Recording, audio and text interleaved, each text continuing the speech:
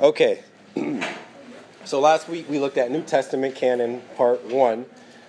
This week we move into New Testament canon part 2. Forgive me if I stop to cough every now and then or clear my throat. I'm still getting over something. Last week I said that we would look at the qualifications of an apostle because we talked last week about apostolicity in the New Testament canon books. We look at the apostles and those who penned books that were not necessarily apostles, uppercase A, but their authority was shown by their direct connection to an apostle. So I said this week that we would take a look at the qualifications for an apostle and also talk a little bit about Mark, Luke, James, and their connections with apostles as they pen books. All right? So, like I just mentioned, towards the end of our study last week, we asked a question which we'll continue to look at this week and try and answer more thoroughly. The question was, what are the two qualifications for being an apostle? First, it was having seen Jesus after his resurrection with one's own eyes, thus being an eyewitness of the resurrection. That was the first qualification of an apostle. The second qualification was having been specifically commissioned by Christ as his apostle. Okay? So, on the first point, the fact that an apostle had to have seen the risen Lord with his own eyes is shown in Acts chapter 1, verses 12 to 22, which I'll just read for us. It's a pretty long passage there. So Acts chapter 1, verses 12 to 22.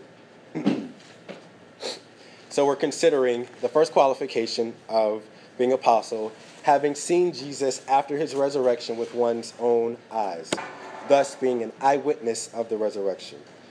Acts chapter 1, 12 to 22. Then they returned to Jerusalem from the mount called Olivet, which is near Jerusalem, a Sabbath day's journey away. And when they had entered, they went up to the upper room where they were staying. Peter and John and James and Andrew, Philip and Thomas, Bartholomew and Matthew, James the son of Alphaeus and Simon the Zealot, and Judas the son of James. All these with one accord were devoting themselves to prayer, together with the women and Mary, the mother of Jesus, and his brothers. In those days, Peter stood up among the brothers. The company of persons was in all about 120, and said, "Brothers, the scripture had to be fulfilled, which the Holy Spirit spoke beforehand by the mouth of David concerning Judas, who became a guide to those who arrested Jesus. For he was numbered among us and was allotted his share in this ministry. Now this man acquired a field with the reward of his wickedness, and falling headlong, he burst open in the middle, and all his bowels gushed out. And it became known to all the inhabitants of Jerusalem, so that the field was called in their own language Al-Qadama, that is, field of blood. For it is written in the book of Psalms, may his camp become desolate, and let there be no one to dwell in it, and let another take his office. So one of them who have accompanied us during all the time the Lord Jesus went in and out among us, beginning from the baptism of John until the day when he was taken up from us. One of these men must become with us an eyewitness of the resurrection." So I read all that, but towards the end is what I want to emphasize. One of these men who have accompanied us during all this time that the Lord Jesus went in and out among us, from the baptism of John until the day he was taken up from us, one of those men must become with us a witness of the resurrection. And then Paul makes much of the fact that he did meet this qualification, this specific qualification, even though it was in an unusual way. So let me have someone read Acts chapter 9, verse 5 to 6 for us. And he said, "Who are you, Lord?" And he said, "I am Jesus, whom you are persecuting. But rise and enter the city, and you will be told what you are to do." Okay, so the context of these verses is Saul's seeing the Lord, seeing the risen Lord who appears to him personally, specifically, knocks him off his horse, blinds him, and this is sort of a bit of the conversation that happens there. And then Acts 26, 15 to 18, if someone wouldn't mind reading this, sort of a parallel passage. And I said, "Who are you, Lord?" The Lord said, "I am Jesus whom you are persecuting. Arise and stand upon your feet, for I have appeared to you for this purpose, to appoint you as a servant and witness to the things in which you have seen me, and to those in which I will appear to you." Okay, thank you, Will. And we also see this in 1 Corinthians 9:1. Oh, sorry, I didn't have you read the whole thing. 17 and 18, of course. Delivering you from your people and from the Gentiles, to whom I am sending you, to open their eyes, so that they may turn from darkness to light and from the power of Satan to God, that they may receive forgiveness of sins and a place among those who are sanctified by faith in me. All right. And then 1 Corinthians 9:1, he says, "Am I not free?" Sort of defending his being apostle and his authority and his being apostle. Paul says, "Am I not free? Am I not an apostle? Have I not seen the Lord, seen Jesus our Lord? Are not you my workmanship in the Lord?" Again, he's defending his apostleship. He also references this in 1 Corinthians 15, 7 to 9. He says, "Then he appeared to James," speaking of Jesus, after his resurrection. "Then he appeared to James, then to all the apostles. Last of all, as to one untimely born, he appeared also to me. For I am the least of the apostles, unworthy to be called an apostle because I persecuted the church of God." So these verses combine to show us that unless someone has seen Jesus after the resurrection with his own eyes, he could not be an apostle. Uppercase A, apostle. Okay? That really cuts at a lot of what we see in certain denominations where we hear of apostles who are doing miracles and signs and wonders. It's the Bible's clear what those qualifications were for an apostle. That's a side note. Second qualification I mentioned, having been specifically commissioned by Christ as his apostle. So the second qualification is also seen in several verses. First, though the term apostle is not common in the Gospels, the 12 disciples are called apostles specifically in a context where Jesus is commissioning them, sending them out to preach in his name. Let me have someone read these verses for us. Matthew 10, 1 to 7. And he called to him his 12 disciples and gave them authority over unclean spirits, to cast them out, and to heal every disease and every affliction. The names of the 12 apostles are these: first, Simon, who is called Peter, and Andrew his brother, James, the son of Zebedee, and John his brother, three, Philip and Bartholomew, Thomas and Matthew, the tax collector, James the son of Alphaeus, and Thaddeus, Simon the Zealot, and Judas Iscariot, who betrayed him. Okay. So in choosing, so we have a list here of the apostles, and specifically the names of the 12 apostles are these, so it's a clear list of apostles. And even in choosing another apostle to replace Judas, which we just read, had to be fulfilled in his betraying the Lord Jesus. In betraying Judas, the 11 apostles did not take the responsibility on themselves. They prayed and asked the ascended Christ to make that appointment. Acts 1, 24 to 26, if someone wouldn't mind reading this for us. And they prayed and said, "You, Lord, who know the hearts of all, show which one of these two you have chosen to take the place in this ministry and apostleship from which Judas turned aside to go to his own place." And they cast lots for them, and the lot fell on Matthias, and he was numbered with the 11 apostles. Okay, thank you. The lot fell on Matthias, and he was numbered with the 11 apostles. Now, the casting of lots may sound strange to us today. You say, well, they just threw some dice and wherever it landed, it landed. But in antiquity at this time, that was a means through which God determined, he gave them and determined that he would do certain works through these things, and it was trustworthy in his I think of present day wisdom. toss a coin. Yeah, Or like sports or yeah, yeah. I mean, yeah, so it's strange to us, but it was very common then. Okay, so continuing this, so we're talking about the two qualifications of an apostle. Having seen the risen Lord with one's own eyes and having been commissioned by the Lord. We see that in Paul, and we see that in Matthias. So were there others who were commissioned by Christ that we don't read about today, read about specifically their commissioning?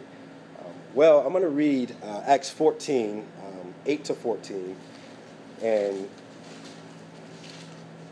I think the answer to that, is possibly. We're speaking of those commissioned as an apostles and thinking about whether we see God actually commissioning them in this same way. So Acts 14, 8 to 14 says this. Now at Lystra there was a man sitting who could not use his feet. He was crippled from birth and had never walked. He listened to Paul speaking, and Paul, looking intently at him and seeing that he had faith to be made well, said in a loud voice, "Stand upright on your feet." And he sprang up and began walking. And when the crowd saw what Paul had done, they lifted up their voices, saying in Lycaonian, "The gods have come down to us in the likeness of men." Barnabas they called Zeus, and Paul Hermes, because he was the chief speaker. And the priests of Zeus, whose temple was at the entrance of the city, brought oxen and garlands to the gates and wanted to offer sacrifices with the crowds. But when the apostles Barnabas and Paul heard of it, they tore their garments and rushed out into the crowd, crying out, "Men, why are you doing these things? We also are men of like nature with you, and we bring you good news that you should turn from these vain things to the living God, who made the heaven and the earth and the sea and all that is in them." So I read a little bit further. But the question is, were there others who were commissioned by Christ that we don't read about?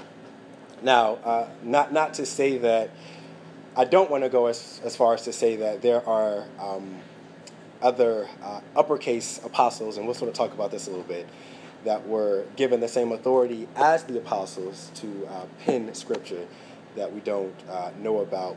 But there seems to be areas where there are others called apostles, and I was trying to sort of work this out as I worked through this study. You have the 12, the apostles, uppercase A.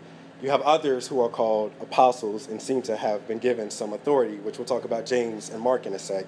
And then you have just apostles, disciples, followers of Christ in general. So I'm not sure how scholars would make those distinctions, but I'm going to work through at least James and Mark, and we'll see that they were called apostles in some areas, although the structure in the Greek makes it difficult to know if they were designated as, in what category they were designated as apostles. So let's just work through some of these verses and see what it's saying here. Okay, so I talked about James last week, but again, who was James, the writer of the epistle? Well, he was the half-brother of Jesus and Jude. He seems to be called an apostle in Galatians 1:9, but I saw none of the other apostles except James, the Lord's brother. But we can't be definitive because of the way the Greek is structured in 1 Corinthians 15:3-7, which says, "For I delivered to you as of first importance what I also received, that Christ died for our sins in accordance with the Scriptures, that he was buried, and that he was raised on the third day in accordance with the Scriptures, and that he appeared to Cephas, then to the 12. Then he appeared to more than 500 brothers at one time, most of whom are still alive, though some have fallen asleep. Then he appeared to James, then to all the apostles." So there seems to be a distinction here between the apostles and the 12, and then all these other disciples. So in thinking about James and his authority, it's sort of hard to distinguish between Galatians 1:9, but I saw none of the other apostles except James, the Lord's brother, and then 1 Corinthians 15:3-17. So I'm still even working through that in the Greek structure to see sort of what's being said there, specifically about James. But he definitely seems to have some place of authority and influence. And you see this, and you can maybe make this note in your notes. We see this in Acts 12:17, Acts 15:13, Acts 21:18, and Galatians 2:9-12. Okay, so that on James. What about Mark? Who was Mark? So we're going to sort of go from looking at Scripture specifically to more of a historical and academic evidence for some of this stuff. So who was Mark? Widespread evidence from the early church fathers confirms that Peter passed on reports of his words and deeds of Jesus to his attendant and writer, John Mark. So it's significant to read of Mark in a statement by Papias, who was the bishop of Hierapolis around AD 120. So Papias' writings were preserved by Eusebius of Caesarea, which was lived from around 260 to 340. By the way, Eusebius is considered by many scholars as the father of church history. In other words, he was very influential in his records of church history, and we learn a lot through his writings. So Eusebius having recorded or having record of Papias' writings, Papias says this. Papias says that he received oral tradition from John the Elder and Apostle. So actually the life of Papias, the bishop of Hierapolis, and the life of some of the apostles would have overlapped. So it's very interesting to read his writings. Anyway, he passes on the following regarding Mark. He says, 1, he, Mark, was the writer for Peter. 2, he says, he wrote down accurately as much as he could remember of Peter's words, considering John 14:26, which he adapted to the needs of the moment. 3, Papias says that he, Mark, was not an eyewitness of Jesus, nor a disciple. And 4, it was his desire not to omit or misrepresent anything. So those are the words of Papias speaking of Mark. And again, one of the strongest evidences in church history for Mark and his connection with Peter comes from Papias, who says, Mark, having become the interpreter of Peter, wrote down accurately whatsoever he remembered. It was not, however, in exact order that he related the sayings or deeds of Christ, for he neither heard the Lord nor accompanied him. But afterwards, as I said, he accompanied Peter, who accommodated his instructions to the necessities of his hearers, but with no intention of giving a regular narrative of the Lord's sayings. Wherefore, Mark made no mistake in thus writing some things as he remembered them. For of one thing he took special care, not to omit anything that he had heard, and not to put anything fictitious into the statements. Again, these are the writings of Papias, whose life would have overlapped some of the apostles. And his words are not authoritative, they're not divine, but they are helpful in church history. Papias concluded that the Gospel of Mark gains its apostolic authority and reliability and reliable character because of its origins coming from Peter. Okay? And I mentioned Luke last week, but I'll just mention this because I came across this in my study and I thought it may be helpful. The authorship of Luke is attested to by Origen, Eusebius, Athanasius, Gregory, Nazianzi, and Jerome, if I said Nazianzi right. Internal evidence also suggests Luke as the author of Luke and Acts. One, the author of Luke and Acts are one and the same. You see that in Luke 1, 1-4, and Acts 1, 1-3. And the use of Theophilus mentioned in the former account in those two areas. The author of Luke Acts joined Paul as demonstrated by the use of the first person plural, we, which you see in Acts 16 and 20. 3, Luke is named by and accompanied Paul on his second and third missionary journey and was with him during his first imprisonment. You see that in Colossians 4:14 and Philemon 24. In his second imprisonment, 2 Timothy 4:11. So these three taken together point to Luke as the author of both the third gospel and the book of Acts. That's just a little bonus in there. Okay, we still got a bit to cover. So let's transition to the formation of the New Testament canon. Any questions? I'll take a couple questions before we transition to the formation of the New Testament canon. And so all of this is a continuation of last week. I touched on all of these things last week, but this is just a continuation. Esther? Back to the apostles thing, I just remembered the question. So, like, there were 13 capital A apostles, correct? 12, and then Paul as one untimely born, he says. Sometimes I wonder about, like, I think in Revelations it talks about the apostles and whatnot. Like, are there 13 of them there? Around the I think throne? so. Like, I know it kind of corresponded to the 12 tribes. I don't know. I would need to look at that in Revelation. I'm not sure. I'm not sure. Any other questions? Thoughts? Will? Is there any reason given why there had to be a 12th disciple? What's so important about 12? The 12th disciple? The Lord determined that there would be 12. I don't really have another answer apart from that, a technical answer for why there had to be 12. I don't know. All right. So, moving on to the formation of the New Testament canon. Okay, so I talked about Eusebius of Hierapolis. He's actually considered the first to write a comprehensive history of the early church. Eusebius was in the early 4th century, compiles a list, and he distinguishes 4 classes for the New Testament books, which you have on your handouts in front of you. I'm going to try to pronounce these right. I was practicing last night, but I butchered it this morning, so we'll see what happens. So the first class is homolegumenia. I don't know if that's right or not, but I actually have, I went to, Wikipedia, and, you know how it breaks it out for you, how to pronounce it, and it's still not helpful. Homolugo menu, I don't know. So that's the first class. So that class on your sheets, and one there, is universally agreed upon by the 4th century church, 22 out of the 27 New Testament books.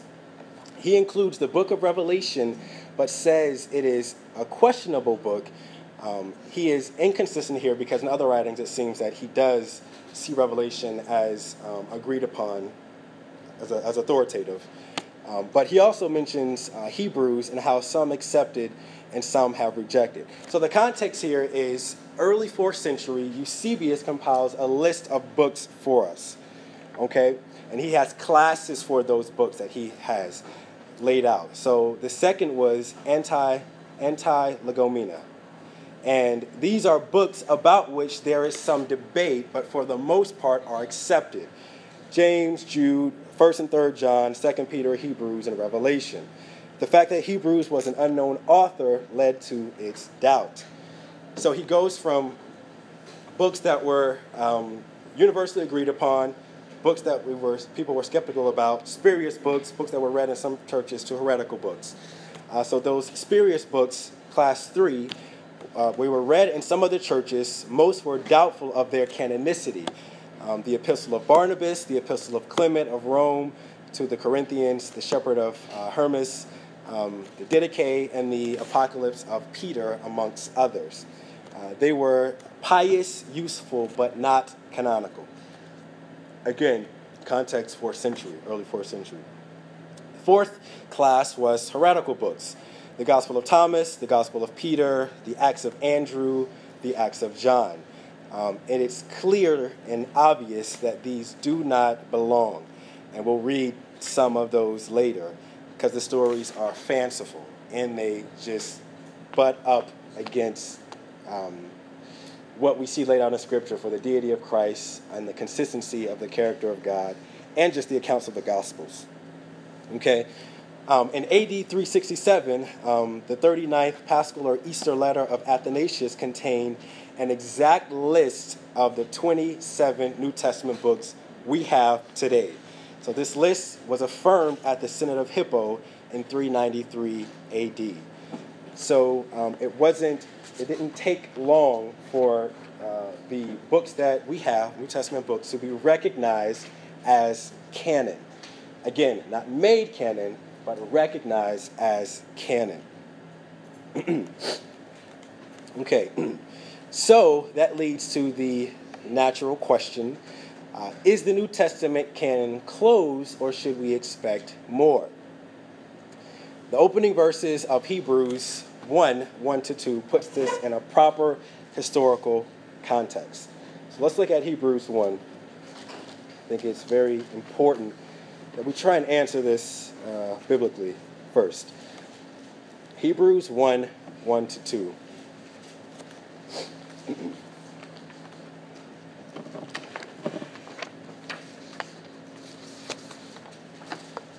Okay, Hebrews 1:1-2 says, long ago, at many times and in many ways, God spoke to our fathers by the prophets. But in these last days, he has spoken to us by his Son, whom he appointed the heir of all things, through whom also he created the world. He has spoken to us spoken to our fathers by the prophets, long ago, many times, in many ways. But in these last days, he has spoken to us by his Son. So that is very, very important. So there seems to be here this contrast between the former speaking of old by the prophets and the recent speaking in these last days, which suggests that God's speech to us in his Son is the culmination and the conclusion of his speaking to mankind and is his greatest and final revelation. Okay? I'm going to read a bit from Richard D. Phillips in his expository walking through Hebrews. And it's about a page and a half. It's sort of lengthy, but very good and necessary, I think. So Richard D. Phillips says this in his book, An Exposition of Hebrews, the final revelation in God's Son. He says, these opening verses tell us not merely that God has spoken, but that his final and definitive revelation is in and through his Son, Jesus Christ. The writer makes this point through three contrasts in Hebrews 1:1-2. First, there is the when of revelation, long ago, in contrast to in these last days.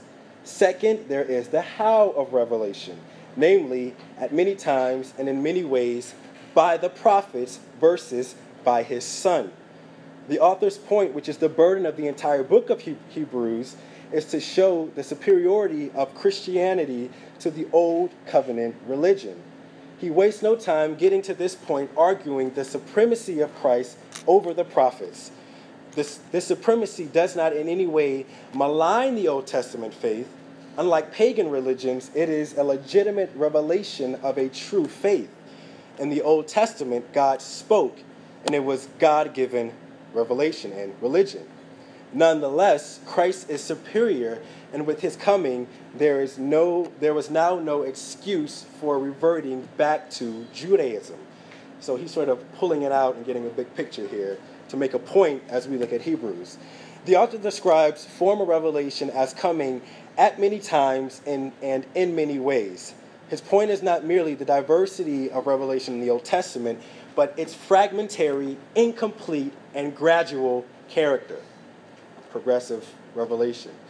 Take any book of the Old Testament, perhaps Genesis with its rich scenes of creation, fall, and redemption, or Esther with her courageous faith in an unseen God, or Psalms with its heart-lifting poetry. You will read true divine revelation, even necessary revelation, but each book is fragmentary and again incomplete. The Old Testament is unfulfilled. It expectantly longs for the answer that comes in Jesus Christ. By contrast, God's revelation in Christ is not partial or incomplete. This is why the Christian era is described as in these last days. The point is not that Jesus is about to come back at any time, as many take this to mean, though other New Testament passages tell us to have this perspective. But the point is that this is the age of fulfillment when God's revelation has been made complete. This is what makes the when of Christian revelation so much better. Calvin comments, "It was not a part of the word that Christ brought, but the last closing word." Another reason for the superiority of the Christian faith is that contrast in the channel of its revelation. That is, the how. In the Old Testament, God spoke by the prophets, but in the New, he speaks by his own Son. One could hardly find a greater group of spiritual giants than the prophets of the Old Testament. Moses, Elijah, Isaiah, Jeremiah, these were outstanding bearers of divine truth. Yet how they pale compared to the very Son of God come to earth. As Jesus put it, "He who comes from above is above all. He who is of the earth belongs to the earth and speaks in an earthly way. He who comes from heaven is above all." John 3:31. The revelation in Christ, then, given not merely to the forefathers, but preserved for us in Scripture, is superior to that given formerly through the prophets. Martin Luther concludes, "If the word of the prophets is accepted, how much more ought we to seize the gospel of Christ, since it is not a prophet speaking to us, but the Lord of the prophets, not a servant, but a son, not an angel, but God." Very helpful, I think, as we look at Hebrews 1 and 2. It is the final revelation. So again, he gives a big answer for the New Testament canon being closed and us having the final word. So the question we ask is, where do we learn about this revelation through Christ? The answer is that the New Testament writings contain the full, authoritative, and sufficient interpretation of Christ's words and deeds and interpret them with absolute divine authority. The apostles and their close companions report that they have finished their writings. There is no more to be added with the same absolute divine authority. Therefore, once the writings of the New Testament apostles are authorized and their authorized companions are complete, we have in written form the final record of everything that God wants us to know about life, death, the resurrection of Christ, and its meaning for us as believers in the world today. Since this is God's greatest revelation to mankind, no more is to be expected once this is complete. The canon is now closed. There are some pastors who may disagree with that. That's fine. But again, I think it's good to walk through and give thought to and see why. And so I'm going to continue in this thought and try and answer, how can we be sure? This can be answered in three ways. First, if we are asking upon what we should base our confidence, our answer must ultimately be that our confidence is based on the authority and faithfulness of God. We know that God loves his people, and it's supremely important that God has spoken to his people, and he has spoken his own words for their life and godliness. They are more precious, his words are, more important to us than anything else in the world. We know that God our Father is in control of all things. Secondly, we can be sure because of the historical data that we have. Of those writings, which we mentioned earlier, that some in the early church wanted to include in the canon, it is safe to say that there are none that present-day evangelical or Protestants would want to include because they're contrary to the rest of Scripture. So you hear people saying, well, what about these other first century books that were sort of there, but the church didn't recognize them? Shouldn't they have been added? Why are we rejecting them? Is there more? Was something left out? No. For instance, I'm going to just talk about some of these first century writings. The Shepherd of Hermas you'll hear about. it actually teaches the necessity of penance and the possibility of the forgiveness of sins at least once after baptism. So the author seems to identify the Holy Spirit also with the Son of God before the incarnation, and to hold that the Trinity came into existence only after the humanity of Christ had been taken up into heaven. That may not sound problematic, but it is very problematic. The Gospel of Thomas, which for a short time was held by some to belong to the canon, ends with the following statement. Simon Peter said to them, "Let Mary go away from us, for women are not worthy of life." It's problematic. I see y'all women looking at me like, women are not worthy of life. Jesus said, "Lo, I shall lead her so that I may make her a male, that she too may become a living spirit, resembling you males. For every woman who makes herself a male will enter the kingdom of heaven." Clearly, this is problematic. It's not difficult to see. Now, the Gospel of Thomas wasn't written by Thomas. It was actually we don't know who it was written by, but it wasn't uncommon for heretical books to attribute themselves to an apostle to sort of gain leverage or gain authority. The third reason we can be sure that the canon has ceased and these early writings are not to be added is the indwelling testimony of the Holy Spirit. As we read Scripture, the Holy Spirit causes us to see that God's Word is what it actually is, God's Word. That the books we have in Scripture are all that God and His Word, all that God has given to us in His Word. It has been the testimony of Christians throughout the ages that as they read the books of the Bible, the words of Scripture speak to their hearts as no other books do. Day after day, year after year, Christians find that the words of the Bible are indeed the words of God, working in them with authority, with power, and with persuasiveness that no other writings possess. It is at work in you, 1 Thessalonians 2 says. So truly, the Word of God is living and active, sharper than any two-edged sword, piercing to the division of soul and spirit, of joints and marrow, and discerning the thoughts and intentions of the hearts. Hebrews 4:12. No other book can do that. It is a miraculous book. I know that sounds like circular reasoning. You're appealing to your own book to say that your book is authoritative. How can that be a good argument? And I like the way Michael Kruger puts it. He says that in order for us to appeal to a higher authority to say that the Bible is the highest authority means that other authority is a higher authority than the Bible is. In other words, we can't appeal to something if we're saying that this book has the highest authority. It's God's spoken word. God has the higher authority. We can't appeal to something outside of what we deem as the highest authority for that thing to say whether this has the highest authority. Does that make sense? He also gives this example of someone sort of, like if I put a target on the wall, or like one of those ABC things where I'm testing my eyes, and I put it up, and I want to see if my eyesight is legit, if it is what it ought to be. He says, first I'm trusting my eyesight as I walk over, put it on the wall, and walk back to trust that I'm gauging that rightly. Well, then what do you say? Well, what about getting a friend and having a friend put it up for you to gauge whether your eyes are right? Then I have to assume that my friend's eyes, his eyes are right as he puts it up and tries to gauge so that I can test whether my eyesight is right.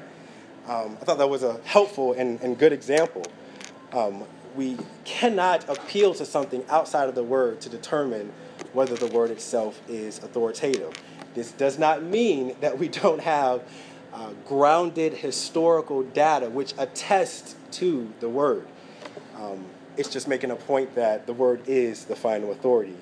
And I like the way he put it. We cannot appeal to something outside of it to determine whether that's true or not. Okay, 10 minutes. I need to hurry up. John Calvin says about Scripture this: Scripture bears its own authentication. Let this point therefore stand, and those whom the Holy Spirit has inwardly taught truly rest upon the Scripture, and the Scripture indeed is self-authenticated. Hence, it is not right to subject it to proof and reasoning. In the certainty it deserves with us, it sustains by the testimony of the Spirit. For even if it wins reverence for itself by its own majesty, it seriously affects us only when it is sealed up upon our hearts through the Spirit. Therefore, illumined by his power, we believe neither by our own or by anyone else's judgment that Scripture is from God. But above human judgment, we affirm with utter certainty that it is flowed to us from the very mouth of God by the ministry of men. Okay, sort of coming to a closing here. I know this is a lot, but bear with me. So again, we ask, can anything be added to the Bible today? Getting back to that point. We've seen that the canon was closed in the first century, and that since then, God has not revealed anything on the level of Holy Scripture. The Westminster Confession says, in this paragraph here, in chapter 1 of the Holy Scriptures, chapter 1, paragraph 6, it's pretty much identical to the Baptist Confession of Faith, the 1689, which our church holds to.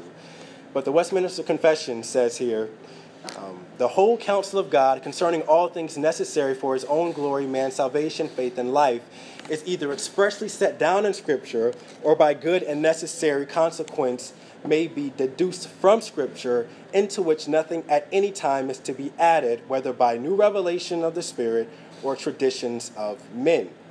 So according to this statement, which sums up the Protestant view of Scripture, nothing is to be added or subtracted from the Bible. The revelation from God to man has been completed. So there is no direct word in the Bible that stops or says that God isn't revealing himself necessarily. So God reveals himself in creation. He reveals himself in other ways, but there's a distinction between that. And as I talked about last week, the word of God spoken verbally, written down, and preserved, which we have in canon. Some have appealed to the book of Revelation to make this point. It says, "For I testify to everyone who hears the words of the prophecy of this book, if anyone adds to these things, God will add to him the plagues that are written in this book. And if anyone takes away from the words of this book, the words of the book of this prophecy, God shall take away his part in the book of Revelation." Revelation 22, 18 to 19. But this, contextually, is speaking of the book of Revelation. It is not a command against adding any other book to Scripture. If taken literally, then we could only have as Scripture the book of Revelation. Before you stone me, let me continue. Yet there is a principle that is clearly taught. No one is to add or take away from the revealed word of God. And I think that's seen more clearly in Jude. Jude says this, "I found it necessary to write to you, exhorting you to contend earnestly for the faith which was once for all delivered to the saints." So this verse teaches that a body of truth from God has been delivered to man, and that this faith has been wholly delivered. This seems to show us that no further revelation from God is necessary. God has told us in Scripture everything that we need to know about who he is, who we are, and those things necessary for life and godliness. The Bible says clearly that the faith has been completely revealed. Therefore, if any new revelation were to come from God, it would be consistent with the past revelation. You ask if manuscripts are found, and those manuscripts are manuscripts of John or Paul or whatever. These writings would be consistent with past revelation. Dan Wallace says, the issue is not that we have 98% of Scripture. The issue is that we have 102% of Scripture. What we find only further verifies and authenticates what we have. They are still finding manuscripts. Dan Wallace and his ministry does tremendous work and going and linking up with archaeologists and others, getting his hands on manuscripts, digitizing manuscripts for us to have. He does great work, but again, a great point. We don't have 98%, we have 102%. We're not lacking. We have an overwhelming and embarrassing amount of evidence for Scripture. So even if a work met all of the above criteria, it would not necessarily be the Word of God. While theoretically it is possible that God could add something to what he has previously revealed, it is highly unlikely that that would be the case. Again, why? The faith has already been delivered to mankind. Any further word from God to man is not necessary. The canon of Scripture is complete. So, after considering the subject of the canon of Scripture, we can make the following conclusions. 6. 1. The term canon refers to the authoritative books of Scripture. 2. God is the one who decided which books should be placed in the Bible. The church didn't make canon. They recognized what was divinely authoritative as canon. 3. We know the correct books are in the Bible because of the testimony of Jesus and the apostles. 4. The Apocrypha and books considered inspired by the Roman Catholic Church do not give evidence for inspiration. 5. Recent books that have claimed divine inspiration have proven themselves to be frauds. The Quran, the Book of Mormon, Pearl of Great Price, etc. 6. The Scripture is complete. Nothing should be added or subtracted from it. In conclusion. Are there any books in our present canon that should not be there? No. We can rest in God, who is faithful to preserve his word and his greatest revelation of himself and his world. Our confidence is repeatedly confirmed both by historical investigation and by the Holy Spirit in enabling us to hear God's voice in a unique way as we read the very word of God in the 66 books in our present canon of Scripture. Okay, that will conclude our lesson, our 3-week lesson on the canon. Again, this was the continuation of last week. First week we dealt with canon Old Testament. Second week, canon New Testament, part 1. This week, canon New Testament, part 2. And again, I know that was a lot of information, but thank you for bearing with me. Okay, a couple of questions before we